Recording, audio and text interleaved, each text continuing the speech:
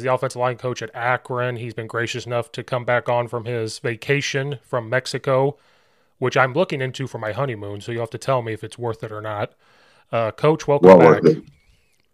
Thank you. Appreciate it, guys. And I would say, I'm by no means an expert on Mexico travel, but we did the Riviera Maya for a couple of days. We stayed in Akumal, which is like kind of smack in between Tulum and Cancun, and it was amazing. So I would highly recommend it for honeymoon. Well, you can get a roast me here. I am getting married in the fall in September, so Oof. you can roast me for that one. I'm sure you're getting enough from your colleagues. So I'll spare you. It was an argument I wasn't going to win, so it was a 2-month argument. Her family is traveling from Ireland, and to travel in September is only $500 round trip. So, Mm. yeah, I've gotten Happy wife, mixed. happy life, brother. Well, that's the thing. It's been mixed. It's either I get roasted for a week straight or a month straight, whatever it is, or I've had coaches say, "Hey, there's many more football games to coach. One of them isn't going to kill you." And I'm like, "Yeah, you say that until we lose, and then I'm the one blamed for it or something because I wasn't there or Yeah, something." But you're right. Happy wife, happy life. Um, absolutely. so you just wrapped up your first season there at Akron. Not the first time coaching with Coach Moorhead, but it was your first time at Akron. Mhm. I tried to keep up with you guys this season. There was a little bumps, but how do you feel going into year 2 from the first season? Yeah. I mean, positive, really, really really looking at, kind of excited about the future and kind of where we're going and what we're building and what we built already. Um, so I didn't realize this until Coach Moore had brought it up towards the end of the season, in a staff meeting.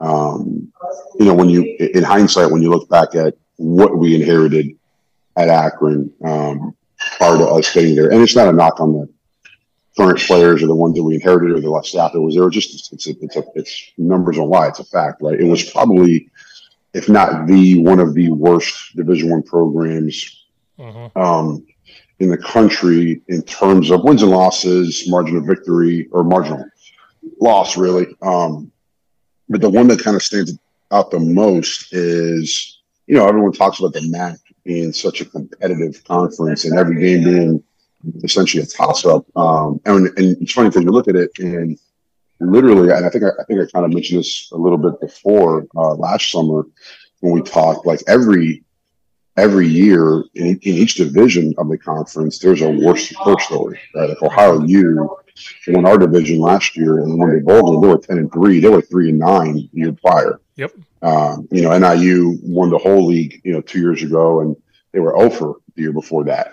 And literally every year you go back to the last 5 or 6 years, and there's one of those stories. But in the midst of all that, over the last 3 years, from 2019 until 2021, prior to us getting there, the average score of a MAC game that Akron played in was a 17-42 loss. So in a conference that is, kind of known for parity and competitiveness, they were non-competitive. So, really what we realized was we had to figure out a way to make our program and our team competitive and have a chance to do things to give ourselves a chance to look up in the fourth quarter and either have a lead or be within a score.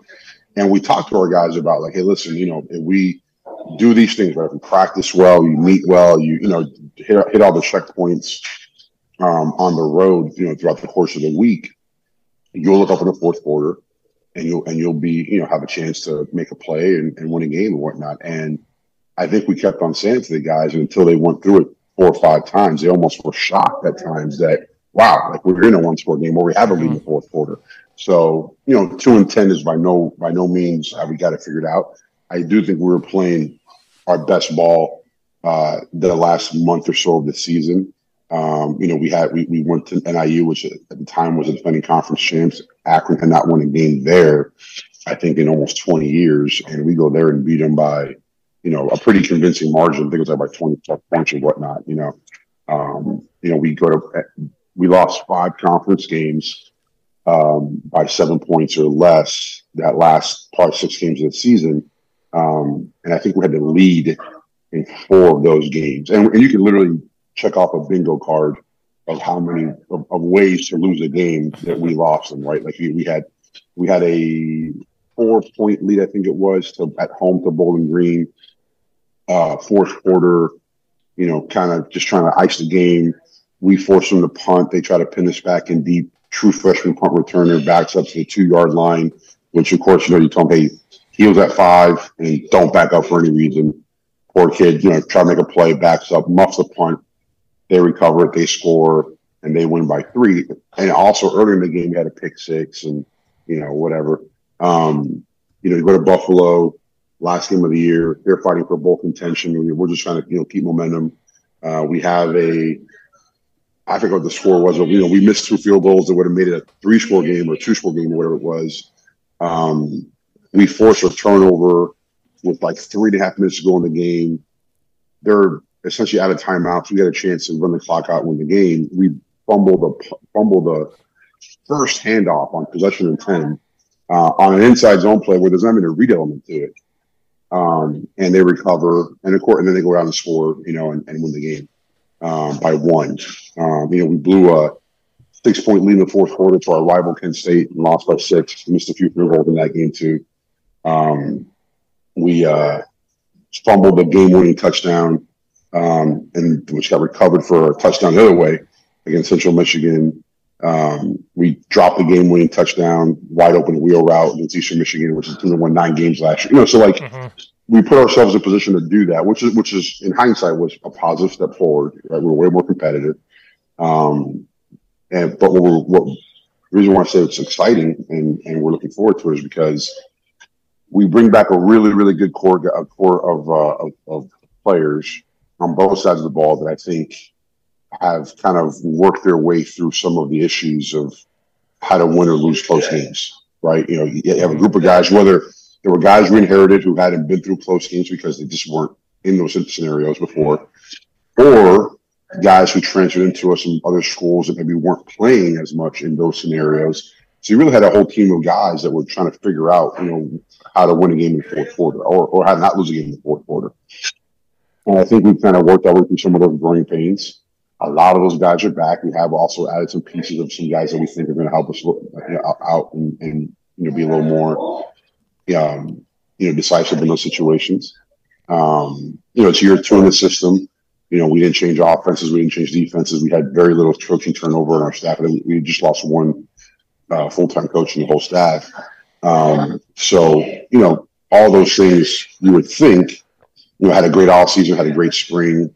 So all signs point to an exciting, next step forward for the program. Now, what is that? Is that, for us, we think it's, closing out some of those games where you have the lead or you have a chance in the fourth quarter, not being surprised by the gravity of the moment, right? And that should lead to, you mentioned 5 or 6 games by 7 or less points. You flip, 3 or 4 of those, and now you're fighting for bowl contention. In November, which is really what this program should be aspiring to play, have a chance to go play in Detroit for a conference championship, and have a chance to go, be rewarded at the end of the season by playing at one of these full bowl slots. Well, I was going to say, I was trying to keep tabs this year on everybody I've talked to, and I saw that where it was close games, and it was more like you guys beat yourselves, so that's a positive. Like, hey, we take care of business on a couple things we can control, you win the game. And now you're fighting for this. Absolutely. And that's been one of the big themes, kind of maybe the 2 biggest themes for the whole offseason is, number 1, finish, right? And that's such a cliche term. What does it mean? And for guys that, follow us on social media or you see a lot of like graphics being posted and hashtags and captions with 212, right? 212 degrees. And that goes back to that, that book, that was written years ago, about the extra degree, right? Where at 211 degrees while it's hot, at 212, it produces steam and you can power locomotive, you can, change the world, right? And what can each of us do as a coaching staff member, a player, support staff member, an administrator, whatever it is, like what is your individual extra degree, and how we combine all those together. To your point, can we flip some of those close losses to close wins? And the other big component or theme throughout the offseason has been, become hard to beat. Mm-hmm. Right? You look back at so many of the, one key thing that every coach talks about it, and unfortunately it's true, is turnover margin. We were the worst in the conference, I think, last year in turnover margin. We turned the ball over way too often on offense, and we didn't create enough, on defense. We did a lot better. Again, we were better in both of those categories as the year went on. We played our best ball towards the end of the year. There's no surprise to that, right? Mm-hmm. But we got to do a better job of keeping possession of the football and of gaining extra possessions on defense. And that's part of being hard to beat, right? And how do you train that? Well, when you're in the off season and you're doing your winter conditioning stuff, how much detail can you layer into those drills, right? How much detail can you layer into your accountability stuff with your players? Because that's all part of becoming hard to beat. There's a lot more, there's a lot more games are lost than are won. Yes. High school football and college football, even the NFL. So. Right. And another good point you brought up, if you look at all the teams in the MAC, if the coaching staff stays, they do pretty well. Like you look at Ohio, those coaches don't leave. Kent State for a while, they didn't leave till just recently. Toledo and all them. If there's no turnover, they seem to do well because things start to, like you said, at the second half of the season when they first get there, then it just rolls. But then you never know. NIU was really good last year, and then they struggled this year. You know, so it just kind of, if you guys stay together, I was thinking, I was looking at all the teams. I'm like, yeah, those coaching staffs don't leave. And if they don't leave, they do very well, like year in and year out. Yeah. I think if you have a good plan and you're consistent with it, right, and you stay true, I think, number one, you can recruit to it, which is a big thing, Number two, I think your current players, there is a certain level of comfort, right? Like they know, how you're going to react, and when you're down by 2 scores, and they know how you react when you're up by, so there's not like there was so much, and you forget about it. So there's always a feeling out process year one, right? It is what it is, but it's even more so when the team that's taken over has struggled as much as they have here in the past, because like literally, not only are they learning you and your reactions, they're literally learning what it's like to be in a close game, right? And I mean, even our first one of the season, which was the opener against St. Francis, which is a really, really good FCS team that went to overtime, that quite frankly we probably should have lost.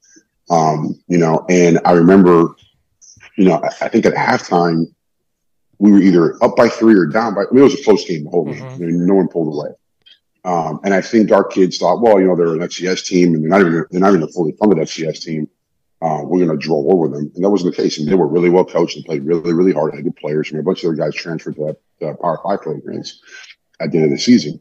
My point is, I remember walking in the locker room at halftime after we had our coaches meeting and talking to my players and saying, "Hey guys, like this is a fist fight in a phone booth, and this is what college football is. Like college football, like." You watch Alabama play against, I don't know, Morehouse College or something, whatever, and beat them by 70 points. That's the exception, not the rule. Most of college football, for those of us who, don't coach at those places, it's, grinding out wins and taking pride in that, taking pride in being hard to beat, taking pride in finding a way to make a play or not make a play or whatever it is to win those close games. It's a lot more like the NFL than it is like, the SEC versus an FCS program. You got to keep on hammering that. And eventually I think our guys, kind of understood that, I think, towards the end of the year, like they were not surprised when, we had some success this quarter and got up early. And they also weren't, I think, shook as much when the team answered back and tied it up, particularly in the fourth quarter, so you just got to have that kind of puncher's mentality, like next play, because you know that you have a chance to go win that play. Right. Because another cliche type of thing people talk about is culture, and I could be wrong. I thought of it in COVID. I was big on culture. Like, what is culture? And then this off season, I'm like, what does culture even mean? And it's like the standard. So what's your standard? And you've hit it at it like, hey, we're going to be tough. We're going to be mentally tough. we're going to be good people, which turns into we're going to compete. It all turns into wins. You know, people talk about culture. Well, we all say the same thing. Then it's how do you act upon it, and coaches. And so, like, if you guys aren't shook, they're not going to be shook. Like, this is the standard. Like, this is who we are. Like you said, the 2-7 is not, or whatever the record was, is not the standard. And if they understand that, then it's going to turn into, hey, that's not the standard, and we're going to tell the guys that recruit come in, hey, this isn't who we are. Like, this is what we want to be. And so if they should see positive signs, and it should turn into wins, you know, that's what I've been studying all off season is what is culture? What is this? How do you do this? And if you keep it the consistency, you know, like the Alabamas of the world and all that stuff, it turns into that stuff. Mm-hmm. Yeah, I think you're absolutely right, and I think it's one of the. I think to your point, it's such a quote unquote buzz term or buzzword, and it's such in a lot of situations, it's such an empty word because people can kind of morph it, you know, say whatever they want to say or how they want to say it. I think it's really easy to say, you know, our culture is this, or we stand for this, or we're going to build a culture of, you know, whatever. Everybody wants the same thing, right? Toughness, right. You know, mental and physical toughness, right? You know, perseverance, you know, being good teammates, you know, being responsible, everyone, you know, graduating and doing well academically, all those type of things. But because here's the thing, like, especially when you're managing, I don't care whether it's a high school team of 25 guys and at our level, a college team of 110 guys, and actually, like, situations are going to come up almost daily that are going to challenge your culture, right? And not even necessarily by the kids being, you know, like divisive, right? Just like they're kids, like they're going to skip a class, they're going to oversleep an alarm, they're going to miss, you know, a train failure, they're going to miss whatever. Right? They're going to get in trouble academically. They're going to get in trouble in the community sometimes, you know, with alcohol or something or whatever. Right. And how you know, if you say, hey, our culture is this, that, and the other, and then if you don't act that way when that situation comes up because of who the player is, you know, because you recruited him or because you know his dad or, you know, whatever the hell it is, he's a good player as opposed to a bad player, scholarship as opposed to walk on, whatever, I think that erodes away, you know, at what you're trying to do. So I think number one, and I think Coach Moore does a great job of this. I think it'd be very, very clear with, you know, the expectations, very, very clear with what are your non-negotiables, right? And quite frankly, let's be honest, I think you got to be careful sometimes with what your non-negotiables are, because you don't want to put yourself in a corner where, okay, now I got to kick my best player off the team because he missed a class, right? Like, that's going to happen, right? And that's probably like that. Like it's kind of like the American court system. Like, the punishment should somehow fit the crime, right? And let's not overreact for a small minor offense, right? Now, like, we have non-negotiables in our program, and they're pretty. I would imagine they're pretty standard across the board for other programs. You know, gun violence. You know, no violence against females. You know, no habitual illegal drug use. No stealing from teammates. If you do one of those four things, there's really not a whole lot of competition to be had. If you're the kind of person we want to have in our program. And I think if we polled all 110 guys and say, hey, listen, player X, you know, was caught stealing from someone else's locker, or was caught, you know, beating up his girlfriend or someone, or, you know, whatever. I think that most people, both in the program and outside, would say that's probably a person you don't want in our program, you know. But if it's a guy that is, you know, misses a class or is late for a workout or something, yeah, that has to be punished and has to be dealt with immediately, but probably not with the same consequences as some of those non-negotiables, right? You know, but you also can't, you know, sweep it under the rug and have to get it to happen, because it needs to be consistent. And it needs to be consistent whether it's the starting quarterback or the fourth string center. Right. That's where I think a lot of coaches sometimes at all levels, and I've seen it in the NFL and I've seen it in high schools too. You know, I think sometimes they kind of look at the player first and then the action second. And you should be able to have the same reaction to every action and almost take the player out of it, I think. Right. Because I've been a part of that where when I was a 25-year-old OC and I thought I knew everything, our running back was like talking back to the running backs coach. Running backs coach is like, "Do I have permission to kick him out of practice?" Talking back to this, I was like, "Yeah, do it." So he did. Head coach comes in and says, "Well, we believe in second chances. He could still start." And I was like, "No, because you're going to show the kids they could just yell at the coach and do whatever, and if they get kicked out of practice, nothing happens." And I looked at him. I Mhm. said, "He will not play offense. Like that's not what we need to do." So he sat the first quarter, and all of a sudden he was on defense, and they were saying, "Hey, put him on offense." I was like, "No, I don't even want him on defense." And I told the head coach, who was brand new, I was like, that needs to be the standard right there. I was 25 years old, telling him like, "No, like you're going to show these kids that they can do what they want, and that's not what it is. You're going to Mhm. reward them for something." And then fast forward to 2018, I'm at a different school. A coach told me, he goes, "Hey, I was building up this team a couple years ago. We were 4-4. If we won one more game, we're going to make the playoffs the first time since 1999." And he's told them, he said, "The rule is you miss the bus to an away game and your parent drops you off, you don't play because you missed the bus." Starting quarterback missed the bus. So he looked at the quarterback and said, "You're not playing." They lost. And he's like, "I'm not sacrificing me for that." And fast forward, people don't miss the bus now. Now he's got it rolling. Now they win 8 games a year. They go 8-1 Yeah. every year. But he's like, "I'm not sacrificing it."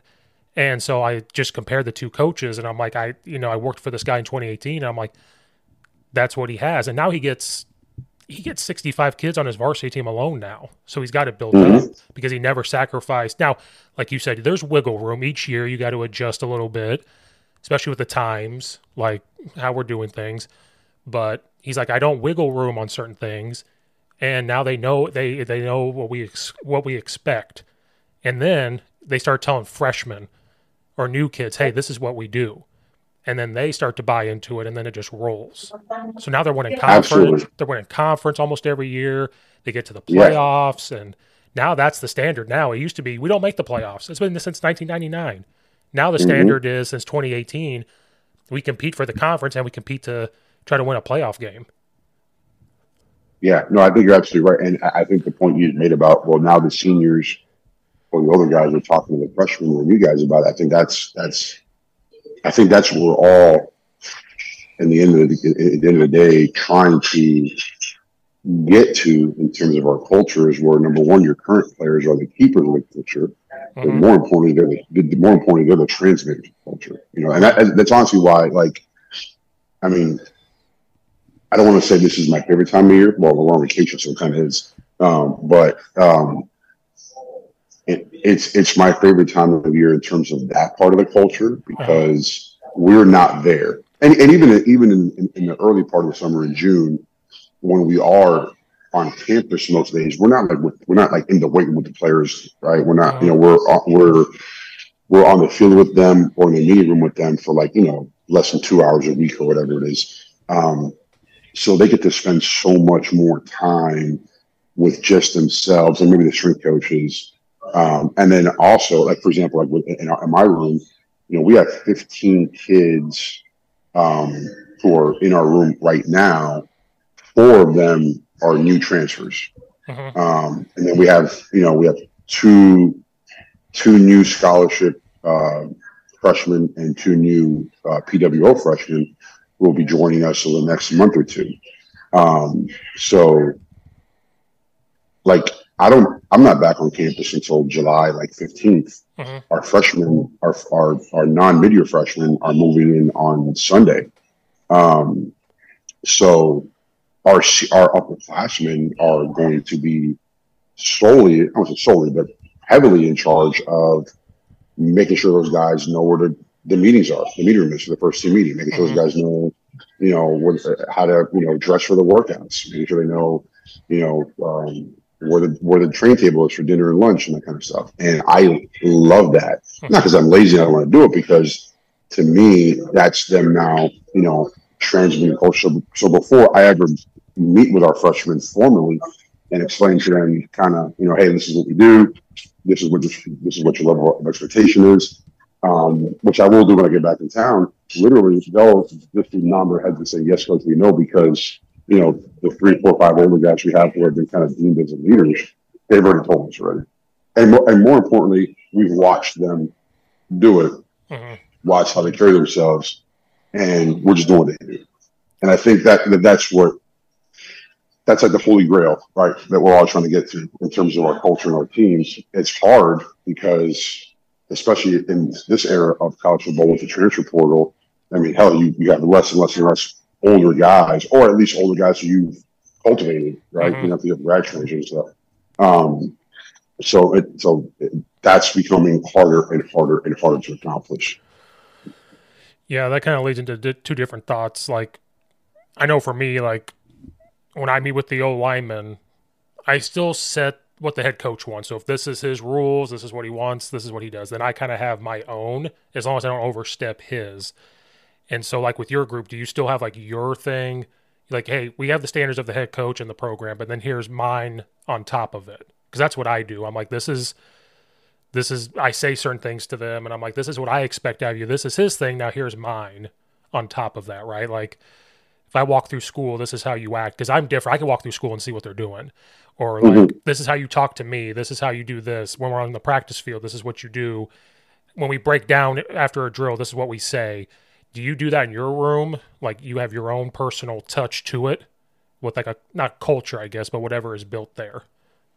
Oh yeah, 100%, absolutely. And I think you have to, right? Because ultimately you are the head coach of your position, Right. and you're responsible for not only their performance on the field, but also their performance in every walk of being a student athlete. So you better put your own touch on it now, but it also has to jive very well and mesh very well with what the head coach's vision of what the culture is and what he wants to get done. So yes, we absolutely have a set of standards and a set of expectations and a culture, if you will, that we try to cultivate in our room that's maybe somewhat different and unique to us than other groups, but it has to, and it always will, kind of fall in line with what the head coach wants. It'll never be counter to what the head coach wants, right? So, head coach, he's going to emphasize, preparation, effort, execution, right? On Right. game day and practice. Well, obviously, we're not going to de-emphasize those things, but we're going to. To me, I think as a assistant coach, your job is to kind of, in terms of this context, your job is to kind of drill down, right, and unpack a little bit of to what does the head coach mean when he says this, and then make it palatable to your players. Because the head coach delivers a message that has to be somewhat palatable to 110, sets of ears, Mm-hmm. right? So when he gets up in the very first team meeting that we have before training camp starts, when the whole team is together for the first time, he's going to lay out, certain levels of expectation and codes of behavior, and so on, so on, so forth. And number one, certain guys just have a hard time dialing in and focusing when they're in a group of 110, a team meeting, right? You know what I mean? Mm-hmm. So you're automatically going to lose some of that message anyways, just because of the setting, right? You know what I mean? And then obviously as an assistant coach, you meet with your guys daily, whereas a head coach only has maybe 2 or 3 team meetings a week. So maybe their learning styles way better than the head coach does, right? Right. And also the demands of your position and how you're going to coach it more than he does. So you let him do his thing, and then like I would say almost every time we have a team meeting, it's not on a practice day or something, it's not a football related meeting, I'll keep my guys afterwards and try and kind of unpack a little bit and drill down. Like, for example, like we had a team meeting at the spring practice. Hey, spring practice is over. Here's the calendar going forward, right? We have your extra meetings this day. You guys are free to go home whenever finals are over. Here's the first day. Here's our first, or your return date. Our first team meeting is this day. Yada yada yada. Right? You know what I mean? Make sure you get these 3 or 4. Book return. Check in with your advisor, whatever, before you get done.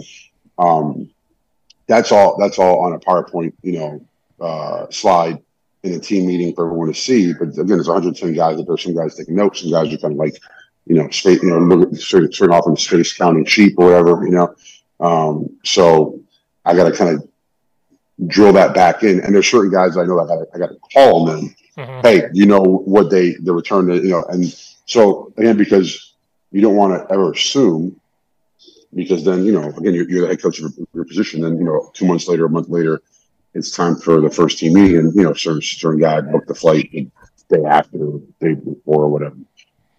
So I guess short answer to your question is 100% yes. We have additional, I guess, or what's additional, more detailed, Mm-hmm. I think, sets of culture standards in our room, but I hope at least they're completely in line with Coach Moorhead's. Well, and the offensive line room is the most fun, in my opinion.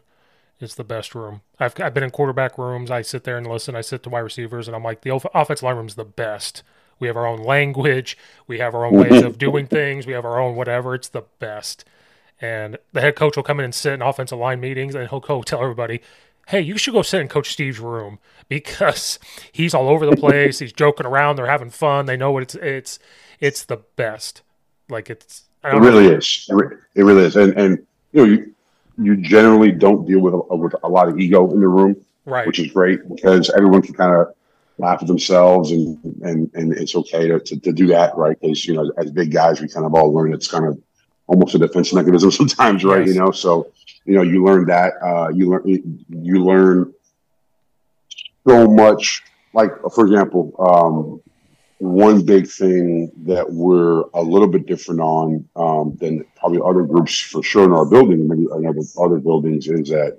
So, for example, let's say that we have a player who's a young guy who's just kind of having a hard time with his off the field accountability things. And again, that could be something small like just going to study hall, or getting his homework turned in on time, or making it on time to mandatory treatments or meals or workouts or whatever. If it's an isolated incident, if it's a once, everyone's going to screw up sometimes, right? You know what I mean? Right. So we don't overreact to that. We don't punish the whole group for that. We'll take action on that one individual, and he'll pay an immediate, quick price, but he'll get over it. But when it becomes a habitual issue, now that affects the whole group. Why? Because, well, especially if he's a guy, because, let's face it, like, I think football in general is the greatest team sport in all there is because it's so intertwined. But I think the offensive line probably lives that more than any other position on the field, right? You know what I mean? Like, there's 5 of us out there, and if, from the right guard to left tackle are all going the right way, doing the right thing, if the right tackle is doing his own thing, then we're screwed, right? It's a sack. It doesn't matter what happens. And they're not going to say what the right tackle is, they're going to say what the O-line thinks, right? And that kind of stuff. So if it becomes an issue where it's habitual or it's becoming a distraction, we will all pay the punishment and all have the discipline of the one who screwed up. Right. And that can be frustrating at times, and guys get angry, and I get it. And it's almost done for that reason, because, like, I would hope to God, and I've done it at other schools and other places, and it's worked out for the most part. Some guys have a hard time being self-motivated, right? Some guys have a hard time being self-regulated, and that's okay, especially when you're a younger guy, because it's not natural. Right. But when you see a direct and immediate impact on your actions or lack thereof, your choices or lack thereof, your judgment or lack thereof, on all your buddies, and they didn't do a damn thing wrong, and they're all being punished, right? That happens on the field every single play, but it's just not magnified as it is when everyone's doing up downs, everyone's doing, everyone's up at 6 a.m. on a Saturday because you couldn't get up and go to class, you couldn't go eat a free meal, or you could eat whatever. So there is a little bit of positive peer pressure, probably more so in our group than others, because this is how we're wired, because we're so interdependent on each other for our success, right? So yeah, that's probably one thing that we're a little bit different on than some other groups. Yeah, and then I was going to say, like, is there anything in this first year where you guys came in, like, we have to change this, or maybe we couldn't do this? Like, for me, I realized I beat these old linemen into the ground last year. I was so like we have to get people off the ball, so we're hitting a lot, we're hitting a lot, we're hitting a lot. Then I thought back on it, I was like, we're probably exhausted when it comes to game time. Like we're just Mhm. killing them. So this year I sat them all down and I said, part of our room is we have to strive to be perfect. So I'm going to make things streamlined, not simplified, streamlined. I'm going to make it where we can do it, hold each other accountable. You're not going to get as many reps because I'm not going to kill you. But guess what? You better strive to do it perfect, and you have to be more hyper focused now. Like, and don't be afraid to make a mistake, and we're going to move. And that's one thing I changed. Like, the old school way I have to get out of my mind. Like, for some things, there's some things I won't be not old school. Like you said, if you screw up, yeah, you see that track over there? We're going to go to the track and we're going to get you right or something. But when it comes to like, I want all this time, I'm going to hit all the time, I can't do it. I think Yeah. back to when I was playing, like that just killed me. And I'm like, I am killing these kids. Like, we got to be fresh. We got to be ready to go. We got to be mentally ready to go, especially as old linemen, because mentally we got to think within those couple seconds. And so that's one thing I changed about myself. And so I'm asking coaches, like, have you ever found yourself changing like that? Like changing with the times is what I call it. Yeah, absolutely. I don't think that I had the same experience, or I've had the same experience. Well, at least not recently, because I think college football is so much more regulated now, Mm-hmm. with how much you can hit, when you can hit, how much you can pad them up, and that kind of stuff. So, um, I don't think that we like that component of it. I don't think it's something that we probably said we're going to change or whatnot. Um, what I do think, so for example, I think in general, young people now and kids, the age that we coach them, Mm-hmm. they're much they're much better visual learners now Mm-hmm. than they were, or I should say, there's more visual learning now than there was, maybe 10 years ago, right? Because Right. everything's now, has some kind of a digital component to it. So, for example, when we're installing a game plan, hey, listen, guys, like, we're going to carry, split zone. We're going to carry, GT counter. We're going to carry one back power, and we're going to carry, pin and pull, whatever, into this game plan. Um, when you say those words, that can paint a picture. Yeah, we get it, whatnot. It's how we can react to it. And in the past, I would just say, "Hey guys, these are the formations we're carrying. These are the runs we're carrying out of these formations."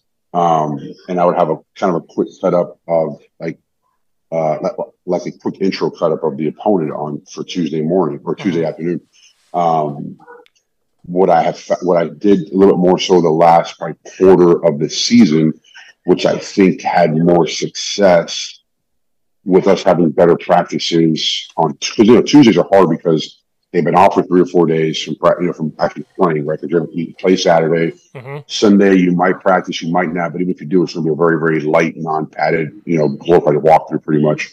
Then they're off on Monday, and they're off all day Tuesday morning too. They have class and study holiday, so they don't really get back into true like competitive football mode after the game on Sunday till Tuesday afternoon, Mm-hmm. right? And then you come in Tuesday afternoon and you have an hour and 10-minute meeting to kind of introduce the opponent, what they do, how they do it, who the good players are, and how we're going to try to attack them on first and second down.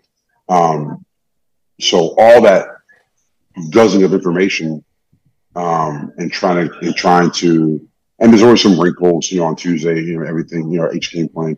So you're trying to visualize that, kind of digest it, and then go out there and practice at full speed and full pads. Because usually Tuesdays are your only full padded day of the whole week, and it's your only legitimate first, second down game plan day. Because Wednesday's more situations, Thursday's more of a wrap up. Mm-hmm. So what we did towards the last quarter of the season, which I thought was really good, was I would always make like play cut-ups. Like, hey, this is how this team defends inside zone, split zone, fan schemes, wide zone, whatever. Mm-hmm. But I started kind of cherry picking those cut-ups into our like intro cut-up. And now when I say, hey, this team's a back cap team on split zone, like they could actually see them back capping. Hey, this team spills on counter more than they box. let's show them let's show them 2, 3 examples of that more. So Mm-hmm.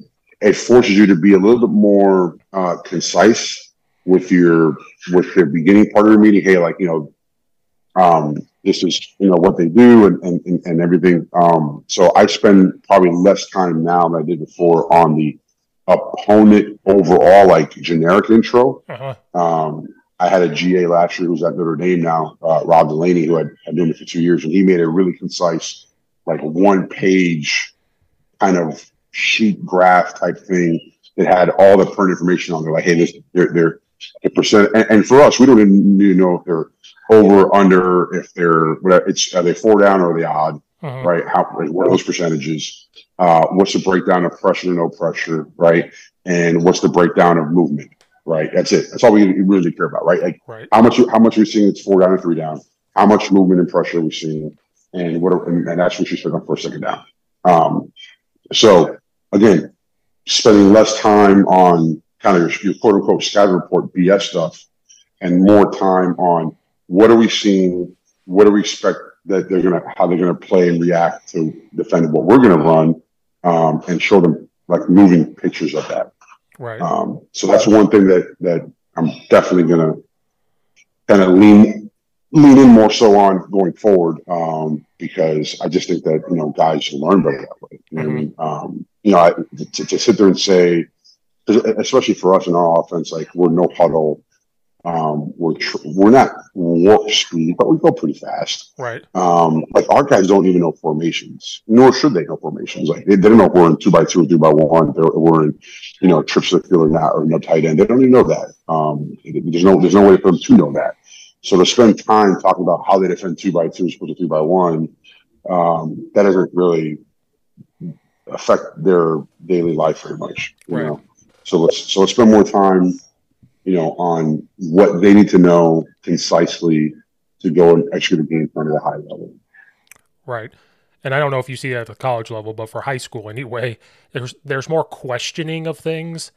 And so I find myself, I was telling a coach yesterday I'm getting the podcast ranked back up. So I'm getting people, like I have 3 today and 3 tomorrow. I'm talking to coaches. Oh, nice. Talking to coaches all over. And yeah. I told a coach, I was like, I found myself a couple years ago, and as soon as I show something, I immediately say why or like how it works. Absolutely. Because years ago, like I said, I was 25, they questioned it, but you took it personal. You were like, what do you mean you're questioning me? Well, now, but I think it made me better actually with them at questioning it years ago. Now I say why, because it helps me out. And then it helps if a freshman O-line coach is sitting in there, they need to know why too. So if I immediately just say it, it makes me better because then I'm thinking and then they understand it right there. So I'm like, we're running inside zone. We're going to this guy because of this, or wide zone. The reason why we do this, the reason why I'm having you guys use these steps is because of this. And this is what it does without them even asking me. Like immediately, I don't know if you saw that at the college level, but at least for high school, they question it a lot. Then it just found all of us, we realized it. We're like, oh, we immediately say why, like immediately. Yeah, I think you're 100% right. So there's that famous head talk from a couple years ago from Simon Sinek, right? That start with why, right? It talks about why Apple, is so much more successful than company X, Y, or Z, and it's because of their mission statement starts with why. And when I heard that, first of all, it made perfect sense, but second of all, it made me realize that I think I've been doing that my whole career, not because I'm some genius, whatever, because I'm not, but because I look back at my career and my history as a player.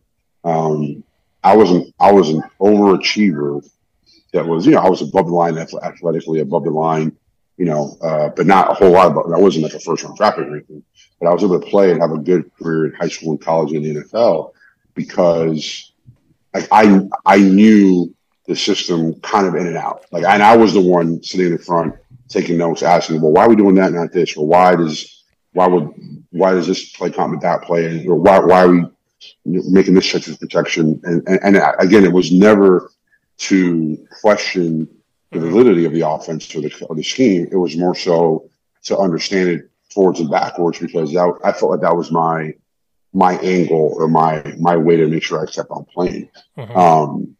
So I think I probably approach coaching the guys the same way, right? Like, hey guys, like this week we're going to run more split zone than insert zone because of how they fit it, right? Right. And now that what that does do, and I'm going to go up on a tangent here. What that does do is that forces your players to understand a little more schematically, right? Like big picture, right? And you have some guys who, like for example, like we started a freshman left tackle for the last third of the season last year, right? True freshman. And, a lot of what I said in the meeting room in terms of the whys and the hows, and that went over that kid's head. You know what I mean? He just wanted to know, coach, like, who do I block on this play? Like, which way are we going? Like, what's my technique? Like, that's what I want. And even that was at times too much, which is fine because it's true freshman. I get it. You know what I mean? But if you keep on rehashing those things out and re-talking about them week in, week out, then, hopefully by the time that kid gets to week 12 of his freshman year, now he's operating like a sophomore, and by the time it's year 2, year 3, now he's thinking like a senior.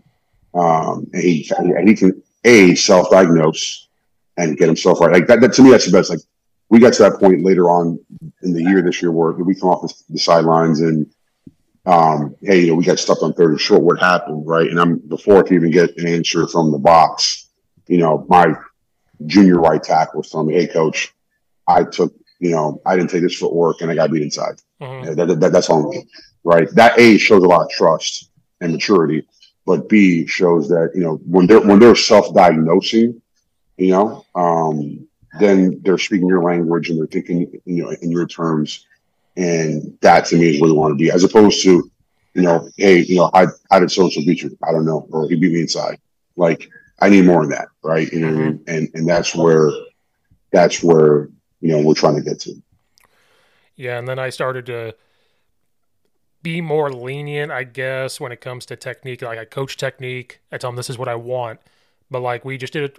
We were doing like double teams the other day, and I'm filming it. Then we're in the meeting, and instead of maybe because like galloping, I want them to gallop. Instead of galloping, they just turned and ran. Now I tell them like, hey, what'd you do here? And they're like, well, I just turned and ran. But they had a good block, and I said, now I tell them this in a game. Will I accept that if we actually got like 3 yards out of it? Now, the older guys are like, yes. The younger kids are scared. They're like, no. And I'm like, no, I would. But realize that we keep having to strive to do this technique for a reason, because maybe you got the block now, but we play a really good team or a team that's going to come in and try to combat that. They might beat you. A good defensive lineman's going to beat you if you don't do this. But I'd be positive with them now because I came into this year saying I'm not going to get my heart rate up over like 130. Like it's just not going to happen. And I said, I want you guys to not be afraid to make a mistake and then understand what the mistake was, see it. And then when I say these things to you, you understand. And I am finding slowly if they're not afraid to make a mistake and they're not going to like freak out or like get scared, quote unquote, or like Coach Steve's going to yell at me again, like then they start to take ownership of it. Then like we've been talking this whole time, then your experienced guys might be coaching them themselves. Like, hey, Absolutely. do this. And then you don't have to do it. You're like, hey, they figured it out.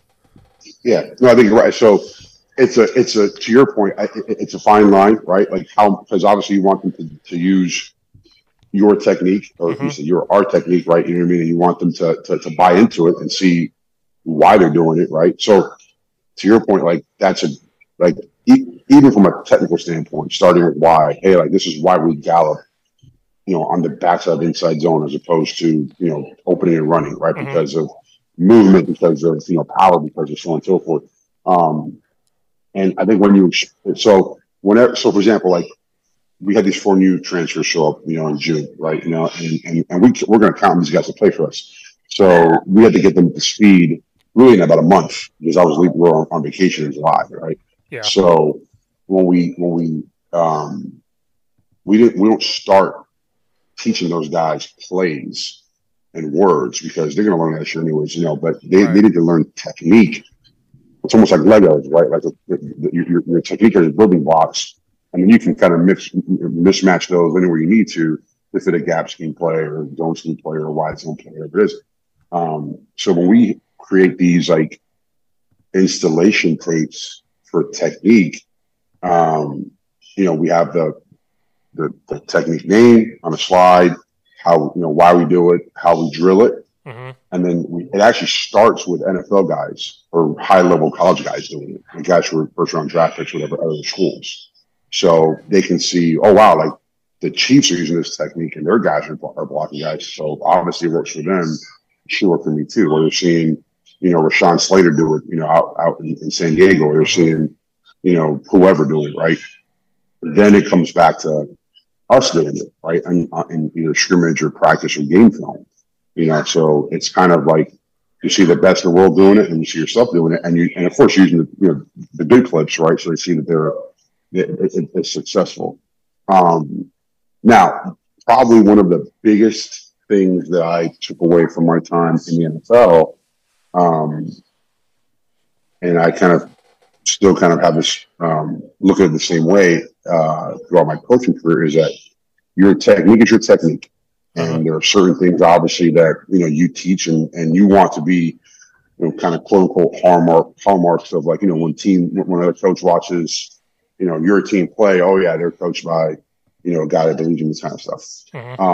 But the reality is that the expression of that technique through the bodies that you're coaching is going to look different in almost every single body, right? And I learned this in the NFL, but I also learned it coaching small, low-level college football. My first full-time job, I was coaching at Bryant, which at the time had just moved from D2 to FCS. And like my first or second year there, like we had two all-conference guys. One was a center and one was a right tackle. Well, my right tackle was like a 6'7", 315-pound. He looked like a Boston College offensive line. Now he didn't move like that. You know what I mean? Right. And it took him 3 or 4 years to kind of get it into a point where he was able to function. My point is, like, he looked very different. Our technique expressed itself very differently through that body than it did through our 5'9", 275-pound all-conference center. Right. Right. So to expect those two guys to move the same way and hit things with the same, kind of angles and whatnot just wasn't reality. Now, obviously, the size differences and the differences in athleticism are not as wide now, at the FBS level, but it's still at times pretty wide. So, your number one goal is the kid doing the job, right? Like, did he block the right guy and stop him from getting to the ball carrier or the quarterback on the given play when you're grading it, right? That's the number one thing. Now, they use technique properly, proper technique, all those things, yes as well. But it's possible to have a positive performance play and have a negative technique play sometimes. Like it happens sometimes, So you don't want to lose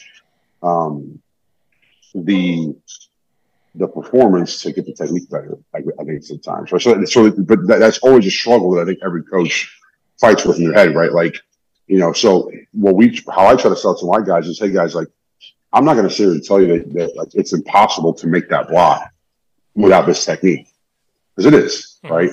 What I'm telling you is that the technique that we're coaching you is going to probably help you do it the most consistently, right? Play in, play out, especially given all the variables you may see in front of you with movement, slanting, angling, pressures, that kind of stuff. And I think if they believe that, then they're going to try and do it. Listen, I had a kid our first spring here who was a returning starter who literally could not, like, they hadn't coached Gallup at all, I guess, before he got here. And the kid, like, literally was physically incapable of galloping. We call it Gallup a gap drive. Literally wasn't capable of like he would try and like almost like fall over after one step. It was like the weirdest thing ever. Like, it became a joke in the room, actually. Like, guys would bust his balls about it. Right. But you know what? To the kid's credit, he believed in the technique. He believed in the coaching. He worked at it on his own.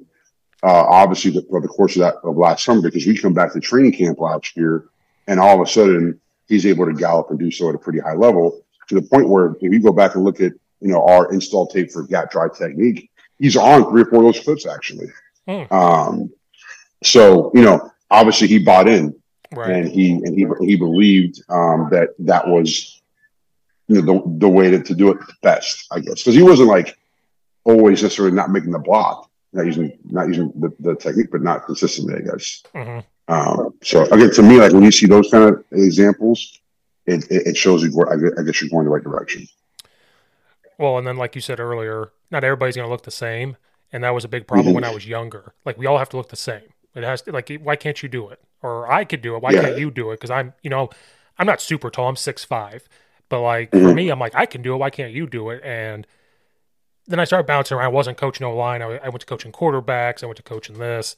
Then when I came back to O line on that 2018 team that I worked for a different head coach, I'm like, that's when my eyes were open a little bit, and I'm like, okay, this kid can do this footwork. This kid can't. How can we get him to go where we need to? And Mm-hmm. that's another reason why I think O line's the hardest one to do, because you have to watch five guys and then figure out why is it not looking right, and then figure out the one thing to change out of five guys. And that's why I talk to coaches all the time, and they're like, yeah, I need to find an O line coach. And I'm like, are there no O line coaches? And they're like, well, it's the hardest thing to do because you got to watch all five Yeah. guys at one time. Oh yeah. Yeah. It's funny. Like I coached the tight ends when I was at Miami the last 2 years, and like just grading a scrimmage or grading a game. Like we were an 11, sometimes 12 personnel team, Hmm. so you're grading one, two guys tops. Like man, I would grade a game in like 45 minutes. It was awesome. You know what I mean? Now it takes me, I say now, now and before, having the line. I mean, it takes me 3 hours to grade a game Right. because you got to grade stat and everything. So yeah, it is hard. But I think it's also probably one of the most rewarding, positions Yeah. to coach because you do get. It's such a developmental position, um, and it's such an unnatural thing Yes. for most guys to do properly. And let's face it, it's getting better, but I think historically it's one of the more poorly coached positions in high school, right? Like I go through recruiting and I watch practices and you just hear guys just go block the guy, just go hit him, and it's like, well, that's not what the coach is really. Um, I think it's getting a lot better than it has been historically. But it's still such and quite frankly, most guys that play offensive line early in their lives didn't want to play offensive line, right? They're hanging on to the dream of being a big running back or a tight end or a linebacker or even a D lineman. So most of the good players come to the position late, Hmm. right? They probably didn't play it in youth league. Like I know for me, like I only played 1 year of youth football because I was too heavy. Yep. Because down here it's well, it was at least back in the day. It was all based off of weight, not Hmm. age. Yep. So you have a lot of kids that either didn't play or couldn't play youth football. It's their best football still way ahead of them. So um, different than coaching DBs, different than coaching receivers. Where if you're fast, you're fast. And if you're Hmm. fast as a freshman, you're going to probably fast as a senior too, right? You know what I mean? If you're explosive, you have great ball skills, that's not going to develop a whole lot more usually, throughout the course of your college career. But, the skill at which you play, offensive line, and again, it's such a skilled position and it's such a developmental position because you're also growing as well. It's probably the most rewarding because you have guys. I mean, like I mentioned that right tackle I had at Bryant that was an all conference kid as a senior, a big kid. His name Hmm. was Ben Lyons. I mean, when I first got there 3 years prior, I mean, it was almost. The kids would bust his balls. I mean, he couldn't like stay on his own 2 feet in a drill. He'd fall over. He'd go the wrong way. I mean, it was. I mean, he's a great kid, and he wanted to. His body wasn't there yet. He wasn't there yet in development. But to the kid's credit, he worked and worked and worked and worked, and by the time he was a senior, he was in our conference game. Um, and I think stories like that is why you keep coming to the job at the end of the Hmm. day. Yeah. That kind of frustrates me when, like you said, when a coach goes, just go block somebody. So since I played, I'm like, I try to make sure that I may never have a college recruit O lineman, but I like talking to all you guys because then I know what's being said. Then I know how to Mm-hmm. coach it.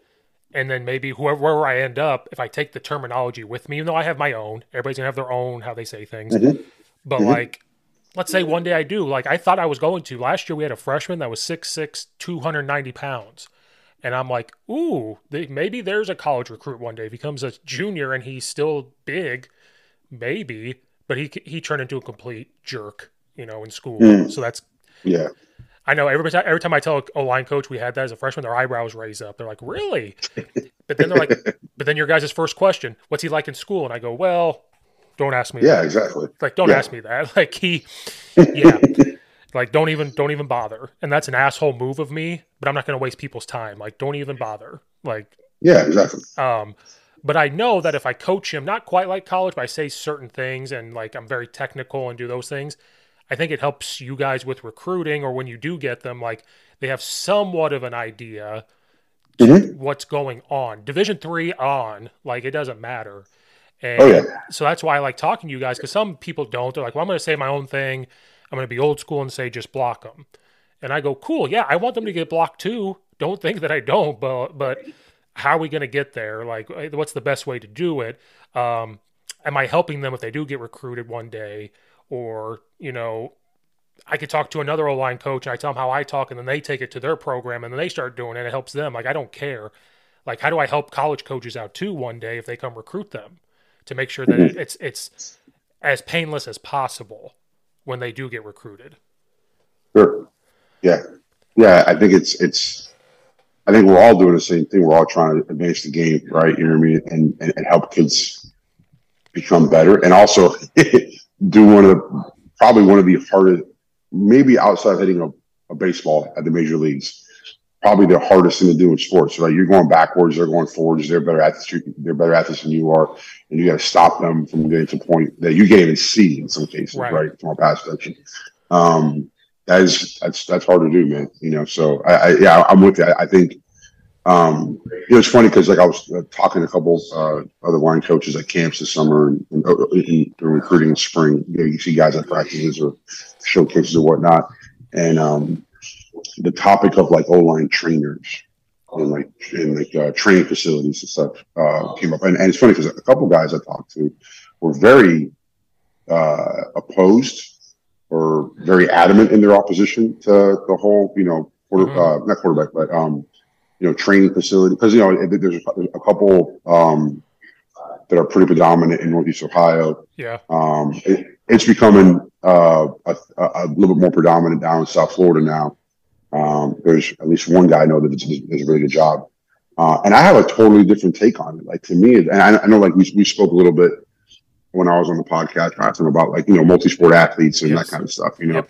And to me, like the more you're being active and the more you're doing O-line things, the better. I don't care if I'm coaching you or if, Johnny, the trainer's coaching you. And even if they're coaching you to maybe do something a little bit different technically or a little bit, whatever, I don't care because at least you're doing something O-line related because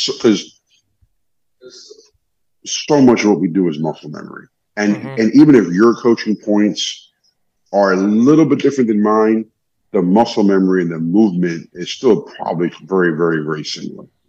And to me, the more of that they can do, I don't care whether it's guys recruiting. Like there are some of my current players that when they go home for breaks, in May or spring break, whatever it is, they go back and work with a trainer, once or twice, right?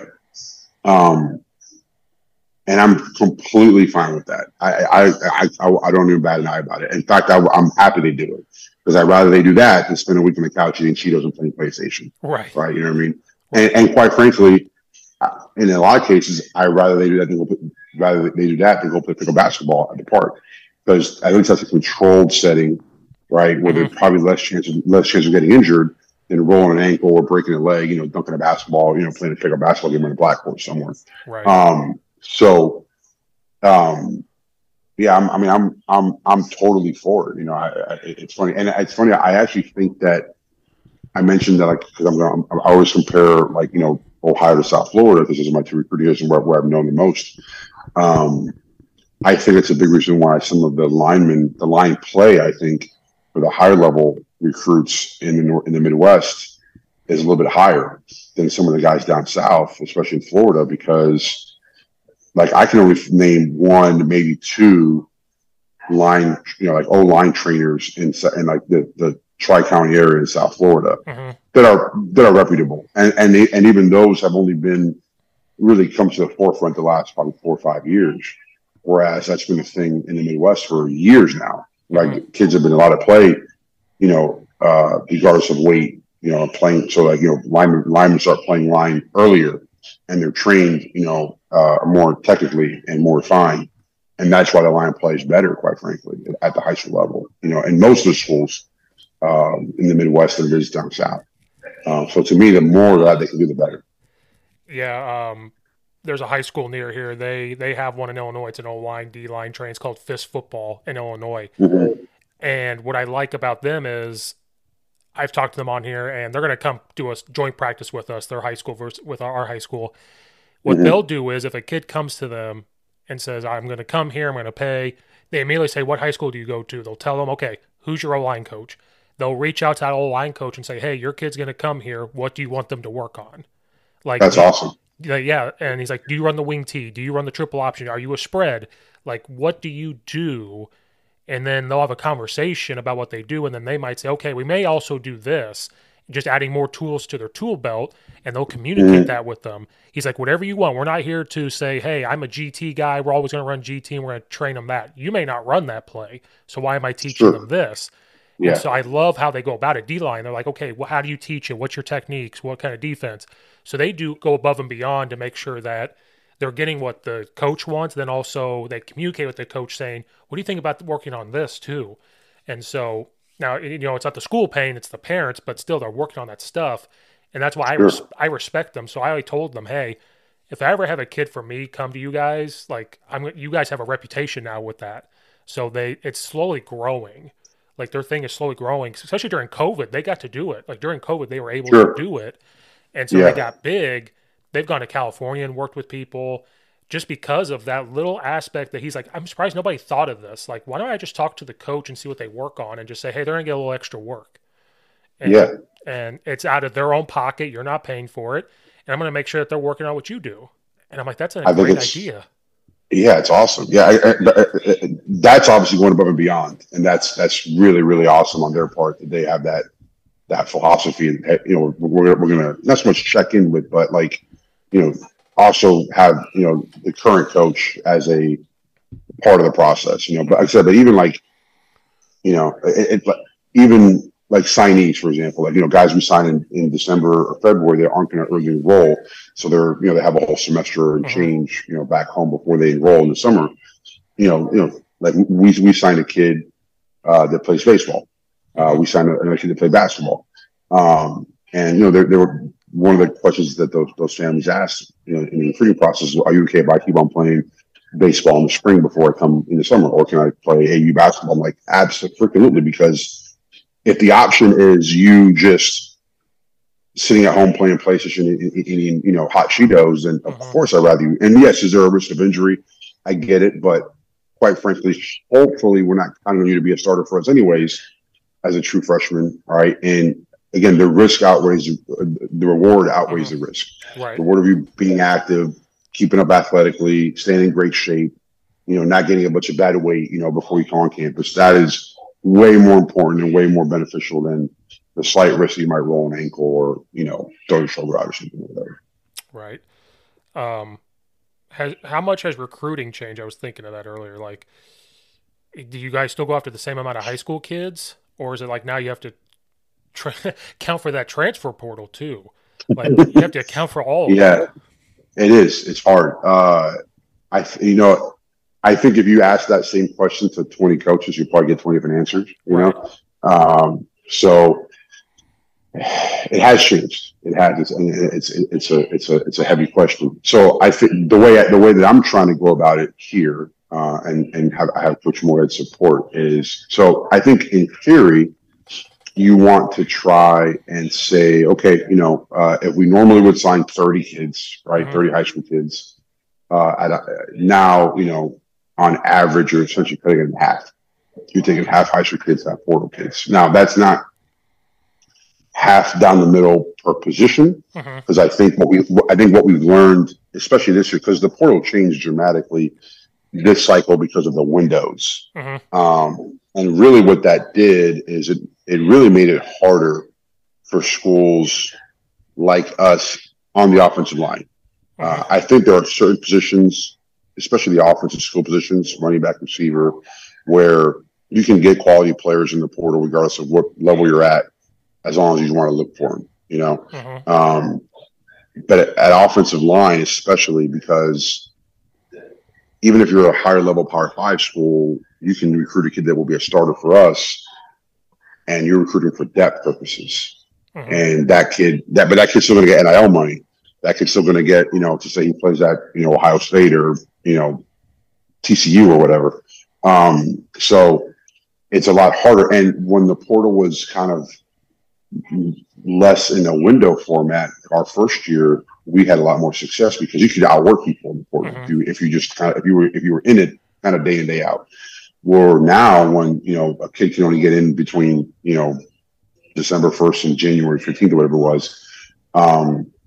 Even if Alabama, for example, wasn't in the market for an offensive lineman, but come January 10th they were, right? They could just go online and print out every kid in the portal, which you can't do for high schools necessarily, right? You know, so I think for our position, it made it more challenging than honestly than we probably were expecting.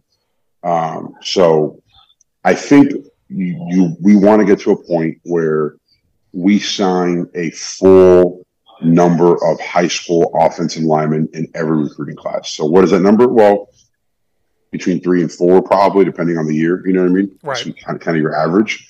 And then really probably only go into the portal when there's an immediate need and or you lose guys to the portal, right? So, for example, like, hey, you know, we have, 14, 15 guys on scholarship, and, 3 are graduating seniors. So we're going to replace those 3 with 3 high school kids. But in December, one of our sophomores tells us he's going to go in the portal because he's homesick or wants to go play somewhere, whatever. So now, instead of replacing that number with a 4th high school kid, probably go try and find the best transfer you can find to kind of fill that hole, in your depth. So I think that's the end goal for us in the offensive line and what we want to get to. But I think every year is different, so you have your best laid plans, but you got to kind of roll the punches a little bit, So like this year we were really, really active. So what we did was we signed a full high school class of 3 offensive linemen, one from Ohio, one from Texas, one from Florida, which is normal. And then we also signed 4 transfers. Now that's a lot. That's a lot. And they're scattered. One's a grad transfer with 1 year. One's a grad transfer with 2 years remaining. And then 2 are undergrad transfers with 3 and 4 years remaining. So it really kind of scattered them around. They're all 4 in different classes. Right. And that was not necessarily by design, but it worked out well that way, quite frankly. Because it helped keep our numbers kind of spaced out equally across the depth. Right. Part of why we went so heavy into the portal was because we lost we lost 4 guys to the portal from our team last year. 3 of which it was a mutual kind of discussion. Hey, like, we don't really see you playing here, but we're happy to see you go somewhere else. We'll help you out. And those guys actually ended up finding homes that were, from a optics standpoint, better than Akron. Bigger conferences or whatnot. And then we had one returning starter who was going to graduate and just was from Texas. He's engaged. Fiance's in Texas. His whole life's in Texas. And he just felt like he wanted to be close to home, which I perfectly understand. He was really the only offensive player that we lost into the portal that we didn't want to lose, quite frankly. As a returning starting offensive lineman. But you understand why the respect decision, based off those criteria. Right. So because of losing all those guys, we had to, we can't replace them all with freshmen, obviously, right? You know what I mean? So we were very, very active in the portal, and we got some good players out of it. Some are going to help us immediately, some are going to help us down the road. But to sign for a school of our level, to find, identify, and sign 4 transfer portal offensive lineman is hard. Yeah. And I think by the end of it, most of the guys on staff saw the way it wore on me, especially because it'd be one thing if you were just like, not really active and kind of passive as a recruiter. That's not who I am at all. And so I chased everything. It felt like you were like third and goal from the 1 yard line from like January all the way until the last kid said yes at the middle of May. Right. But yeah, so that was how this year worked. Hopefully next year is different because next year hopefully we retain better. You know what I mean? And don't have to go out there. Maybe your regular high school signees and maybe one transfer or something. So you earned that vacation to Mexico is what happened. Oh boy, you have no idea. No idea. Because that kind of back. But I think. No, go ahead. But I think that's a very talking to other G5, offensive line coaches, through the spring and summer, like that's just kind of your existence now, right? I mean, you're constantly going to be looking to replace because, quite frankly, your best players are going to probably, I don't say constant, but your best players are going to, some are going to leave, right, for better opportunities. It is what it is, right? But the supply of quality players on the offensive line in the portal is not really high, and demand is really, really high. So the market's out of whack, right? Which is actually the opposite with the high school, right? Like the supply of high school seniors playing college football or high school football has not gone down, but demand has gone way down. So like we're actually able to find better high school options than we ever have before. We're just taking less of them, right? Which is kind of crazy. Well, that comes back full circle what this whole thing's been about. We didn't even get to X's and O's. I'm more curious about everything else. But it goes back full circle on like we were talking about getting those kids to buy into what you're doing. If they're there, if they're a junior coming in, you got to quickly get them on board. But like you said, if you get other kids involved, because it's not the old school way where they come in as a freshman and they're built up to juniors or so, and then they already know. Now, if you're getting guys coming in and out, it's how do you get them to buy in? How do you get them to understand what's going on? But if you have guys around them that know it, then it's an easier transition. Because I keep thinking of, because I feel bad for you guys. I keep reading things on this portal. I'm like, oh, these poor, I think of the coaches. I'm like, these poor coaches. Because I think of it differently than everybody else. Everybody else looks at it as a fan. And I'm like, no, think about these coaches that are constantly like, oh, this guy left, now I got to do this. And then all of a sudden, right underneath your feet, well, this guy left now, I got to do this. Like, just constant. It's not ideal, obviously, but it's Pandora's box is open, and that you can't put it back in, Right. So, I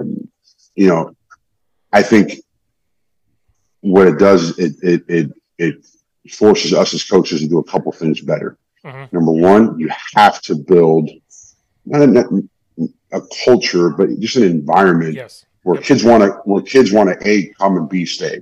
Right. And even if you do that, like even if we build the best environment possible at Akron and we're winning and coaches is awesome and guys like being around each other, which we're getting there.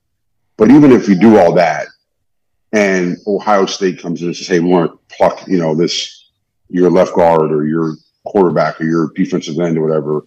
And even if you do all that, most kids are still going to leave for that opportunity. But quite frankly, that opportunity does not come for as many kids as it's making it out to be. Right. A lot of kids are leaving just because, I'm not getting love, or so you have to be very, very frank and very honest with kids and be very honest and constant in your communication and your expectations. Like I think I do a good job. I could do a better job, but I pride myself on communication with guys based off of their roles. Hey, listen, you're not a starter, but you're a rotational guy. So you can expect to play, 2 or 3 series a half, right? And we rotate guys, right? We try to play 8, 9, 10 guys a game when we can, depending on how many guys have earned it, right? Hey, you're not there yet. You're a scouting guy right now, but I mentioned that left tackle that started the last couple games for us, and he was a scouting guy for the first 5 games of the season. He didn't even get a rep up on the main field, right? And then eventually we brought him up and rotate in, maybe get them a starter, you know. So clear expectations of, you know, where you are, you know, and how can you get better from your current role, you know. I think it's, and that can just happen in training camp. That happens throughout the course of the season, right? Because expectation, the worst thing you want to do is for a kid to think, okay, I'm not a starter, but I'm going to play 25 plays a game, right? You go to the kid's hometown, you know, there's 20, you know, high school teammates and family members in the stands, and the kid doesn't play. Right. And now, you know, parents are pissed off. That projects on the kid. Kid's pissed off. That projects on you, and then the whole thing falls apart. Now, if that kid knows he's not going to play according to the game, then quite frankly, he's probably going to be as adamant about getting as many people to come to the game. Quite frankly, right? You know, so it's all about communication. So it makes that more important on our end. Number one. Number two, from a recruiting standpoint, I think I kind of referenced this a little bit when we talked last time. It makes it more incumbent upon you to do as much homework as you possibly can and background on what you're bringing into your program, because you don't want to recruit your own problems, obviously, right? And that is so much harder to do with transfers than with high school guys right now because of the windows, right? Like a guy goes in the portal on you know, January 12th, and your school starts January 15th, and you got to get him enrolled in school. He fits a need, you know, athletically. How fast can you do background and talk to his high school coach? We got to coach them at, you know, at the last school. You know, do you have someone that you can talk to on the last staff that will give you honest answers and not just tell you, yeah, he's a good kid or whatever, or he's not? You know, and maybe it's not the line coach. Maybe it's the defensive GA that works with the scouts, and maybe it's, you know, the strength coach. So like literally, like if there's a kid that we want to recruit out of the portal, it goes into our whole staff chat. Like our recruitment guys, our operations people, our recruiting staff, our strength staff. Hey, does anyone know anybody at, you know, whatever, Washington State University, because there's a kid that we want, it's a need, but we don't want to take a turd. And then, you know, our QC may say, oh yeah, I know the GA there. Let me or the strength coach. Oh yeah, I know their strength coaches. So it's not just, it's truly a team effort, you know, but it is speed dating. I mean, these processes get put into the microwave, and you're recruiting, signing, visiting guys all within a very short, condensed, kind of stretched out window, as opposed to in high school, you have a whole year cycle. Visiting kid in the spring, watch him play, talk to his coaches, watch a couple game films, watch him practice, watch him play basketball, you know. That's not happening with transfer guys. So it does put a lot more onus on, you know, doing your homework and not trying to not trying to keep your own problems. So you don't want to recruit somebody who's running from competition or running from a problem, right? You want to recruit somebody that's looking for greener path. You know, it's like in general, I have a general rule of thumb for me. For linemen, I don't want to recruit a kid who's going into the portal after less than 3 semesters at the school. To me, you know, you got 3 semesters, you had a coaching change, you know, my role's not what I wanted to be. I tried, you know, at least you put forth some effort and tried, paid your dues, and it's not going to work out.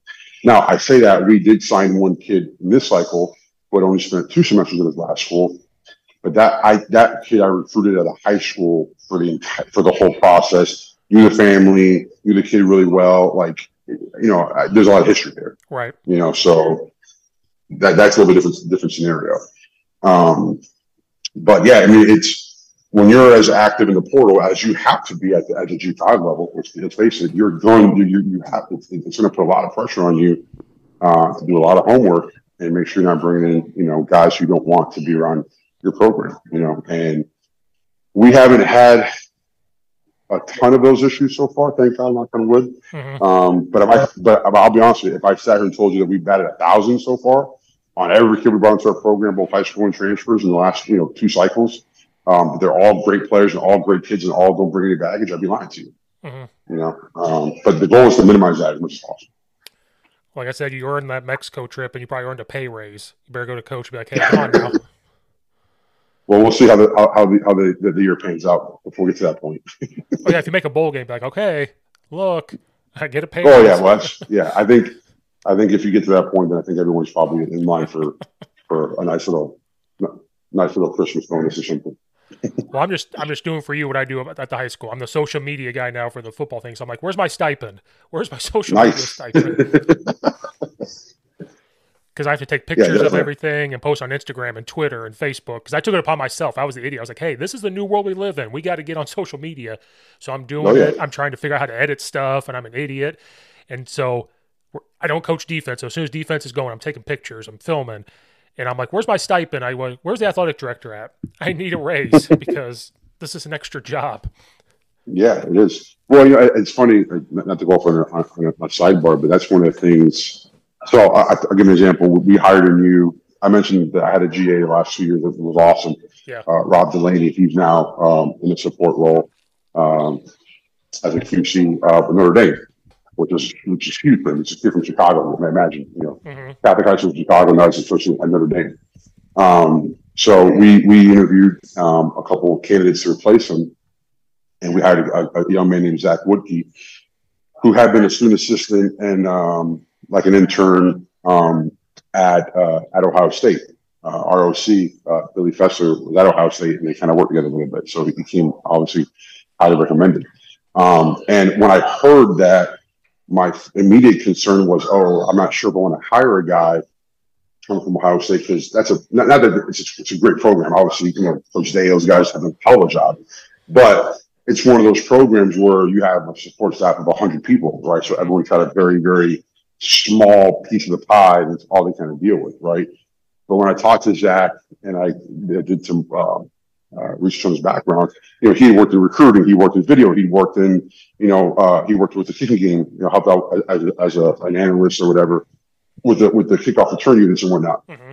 So when I saw that and then I talked to him, I said, listen, I said, this is, being a GA at the G5 level, same as even being a full timer at the FCS level, like part of the great thing about it, but also part of the pain in the ass about it is that you wear a lot of hats. Yeah. So like, for example, like when you're the GA at Akron, like you're not just going to work with me. Like you're going to be doing drawings for the whole offense. You're going to be doing recruiting, making runs to the airport because we don't have a full recruiting staff. You're going to be doing edits, sometimes on Photoshop or whatever because we need help with that. We're going to be doing so.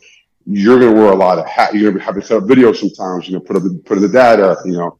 So yeah, we have like the bare bones of all those departments, but not as robust as Ohio State or Michigan or Right. whatnot. So A, are you okay with that? Yes, okay. And B, like that's going to help you because when you do go get your next job, hopefully pretty soon, it's not going to be I only know how to do this. You'll be qualified for not just being your line GA at your next job, but also being a skills GA, a teams GA, a recruiting or whatever. So I think coaches at our level, I say our level, not the non P5 level, probably have a lot more in common with that Hmm.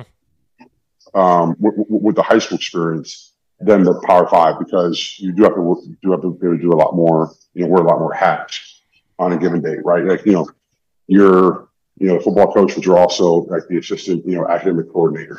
you're Yeah. you're helping, you're helping with class checks, you're helping with what's going on with study hall, you're helping with the spring staff sometimes breaking up stuff and setting stuff up for workouts, which would never happen, if you're coaching or in a coaching role, at Illinois or at Nebraska or whatever. Right. So it's good and bad. Well, and we're also therapists. These kids will come to you with all their problems, and all Oh of a yeah, sudden you're a psychologist therapist, and you're like, well, why don't you go talk to the counselor? Well, I don't want to. I want to talk to you. yeah. Okay. And then I have to tell them I'm not qualified to fix this problem. I'm going to try. Then they tell you the problem, and you're like, oh hell no. Like I don't know. Like. The funny, it's really funny you say that. A really good buddy of mine, Mike Zuckerman, is the linebackers coach at Utah State. And Zuck's really, really good, really, really good. But he had been at Miami for like 10 years, essentially.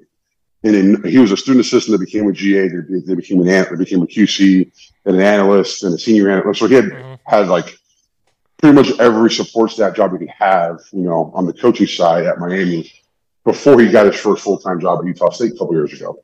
And I talked to him. I think it was after the first spring. It was like within his first year. And I asked him. I said, "Hey, what's been the biggest surprise or the biggest thing I want to prepare for?" And him and I spoke a ton when he was at Miami because I'd been a full time before he had not been. So we talked about the differences between that and kind of what to expect. And the one thing he said was, I was not prepared for how much counseling, how much psychotherapy, Yes.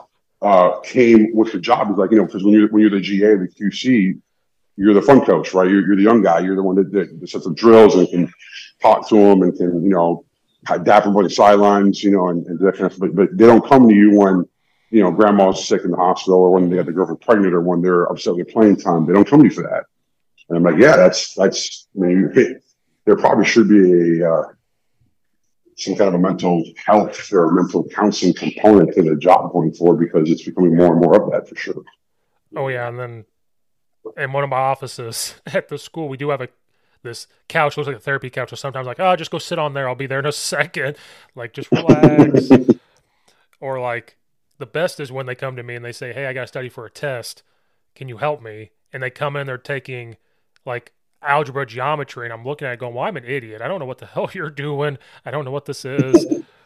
But I'm going to try. And then you try to help them and you go, this is why I didn't teach math or go into math or whatever. And they're like, oh, come on. I'm like, go to a tutor. But they don't trust them. Like, we trust you as a coach. And I'm like, well, there's a reason why I'm coaching and not math. Like, there's a reason. I'm not doing this for you, but they do. They'll come to you for everything. Yeah, they do. And it's usually a good thing because it means they trust you, obviously, but it's really hard for them sometimes it's really hard for your other support staff members sometimes, I feel, to earn their trust the same way we do because I think it's because we demand it probably so much more, Yeah.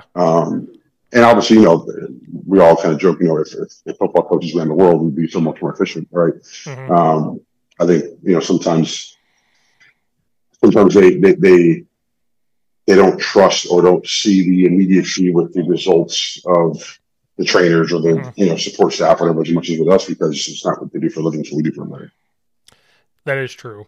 And they do see us more, I guess. They see you every day. Yeah. Or especially for me, if I'm in the hallway, they'll see you. Or for me, even I coach basketball too, so they'll see me for another sport. So it's like, oh, I'm always around. I told them that too. I'm like, you'll never get rid of me. I'm always here.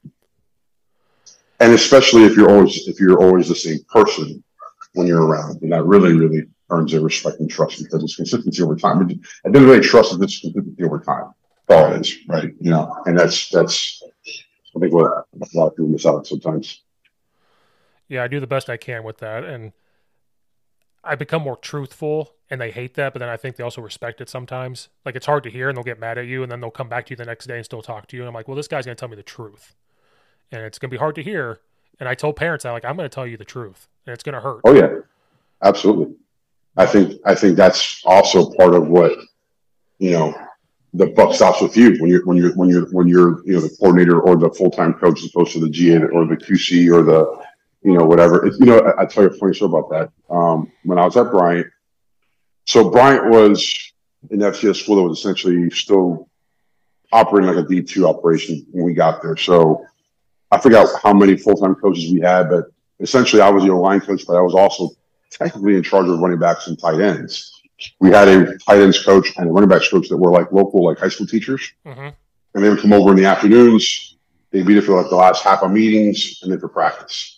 So really they weren't there for the game plan. They weren't there for practice prep. So it was hard. I mean, really it's a hard job for those guys because they're kind of walking in almost like half cocked sometimes, you know what I mean? Right. And not knowing what's going on. So I did not envy that. But my point is, so because of that, extra interviews and, like that, end of the year stuff, like for backs and tight ends and O-line all kind of fell on me. We had a tight end, my second year there, I think it was named Matt Tracy. And Matt's like a really successful real estate person now. Lives in Colorado. He's got nerd kids. And he's kicking ass in life. And Matt was coming up. He was, I think, a sophomore or junior. And he was like all conference, like second team that year. But he was really a pass catching tight end. And we were a two-back power offense. So obviously the two things didn't always go hand in hand, right? He was a matchup nightmare. He could run. He had really good ball skills. And in that conference, in the Northeast Conference, I think he was really hard to cover. But he was a huge liability running game for us. Was a really poor inline blocker. and was really at times almost unwilling as an offline blocker. So we have our end of the year meeting. And we were like 7-4, had a good year, competed for the conference championship. But he comes in the meeting kind of lighthearted and was expecting me to tell him how great he was, I think. Mm-hmm. And I told him, listen, at straight the year, a great pass catcher and stuff, and I'm not going to harp on that. I mean, when you meet with the head coach, he'll go over that. But I'm talking as a blocker. We got the game plan around you and plan on you screwing it up. Like, you're a really piss poor blocker, and you are a liability for us in our offense. Because, we're a 21, 12, 13 personnel, gap scheme offense, and you're not that. Right. And so he was actually taken aback by it. And I think, to your point, I think he was a little offended and didn't like it and didn't take it right. And I was like, I'm not telling you I like it. I'm just telling you how I see it. Numbers don't lie. Put on tape and watch the film. I don't care how many passes you caught, whatever. So, if we're third and 13 every third down, don't matter how many passes you catch, right? We're winning games.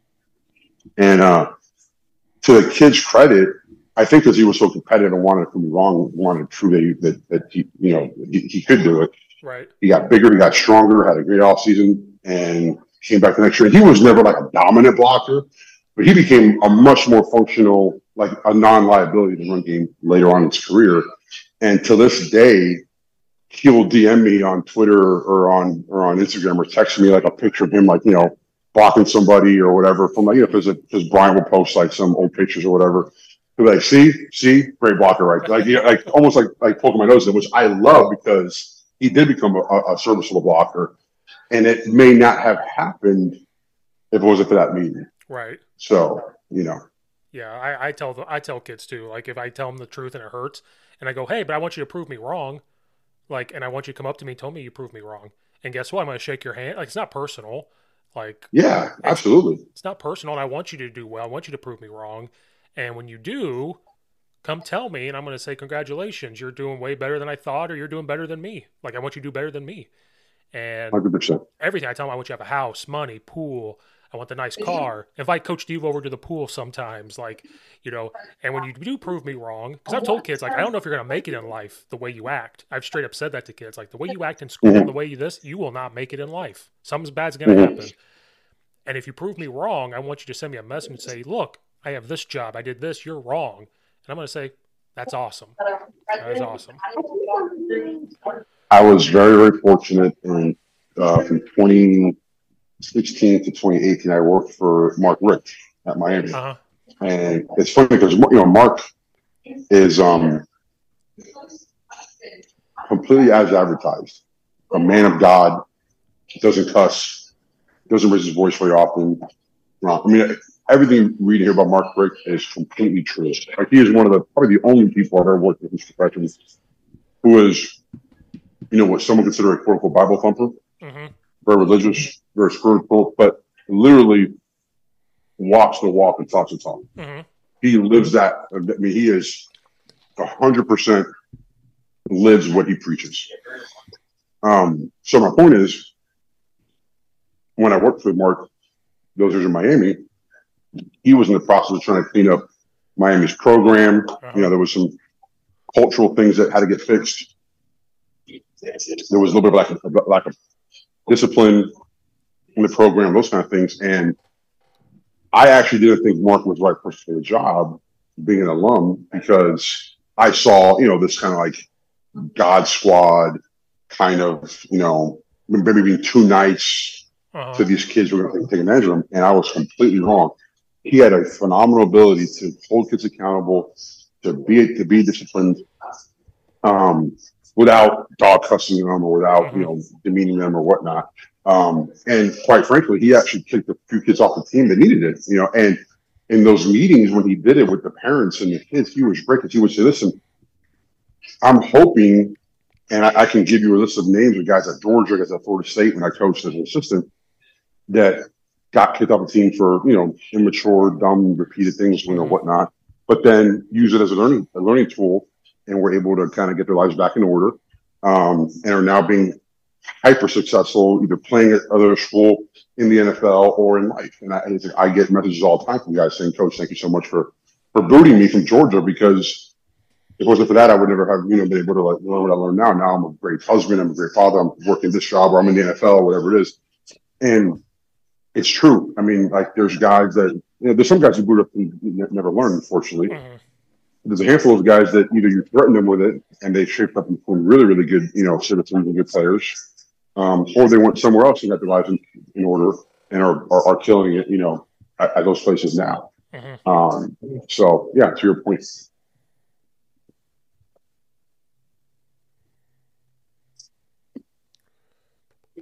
Hello? Yeah, you're still there. Oh, sorry. That's right. So yeah, so I mean, it's.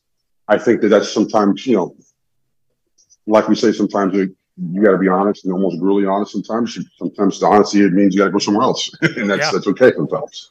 Yeah. Well, Coach, I realize how long I had you on here. I appreciate you coming on here. Sorry there was no X's and O's, but I love talking everything else because X's and O's are all the same. I like talking everything else in between. I think I think the X's and O's are overrated anyways. I think sometimes you won't not sometimes all the time. You win with people, not with plays. So yeah. I think you're onto it.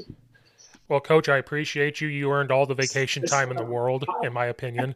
Good luck this season again if I don't talk to you beforehand.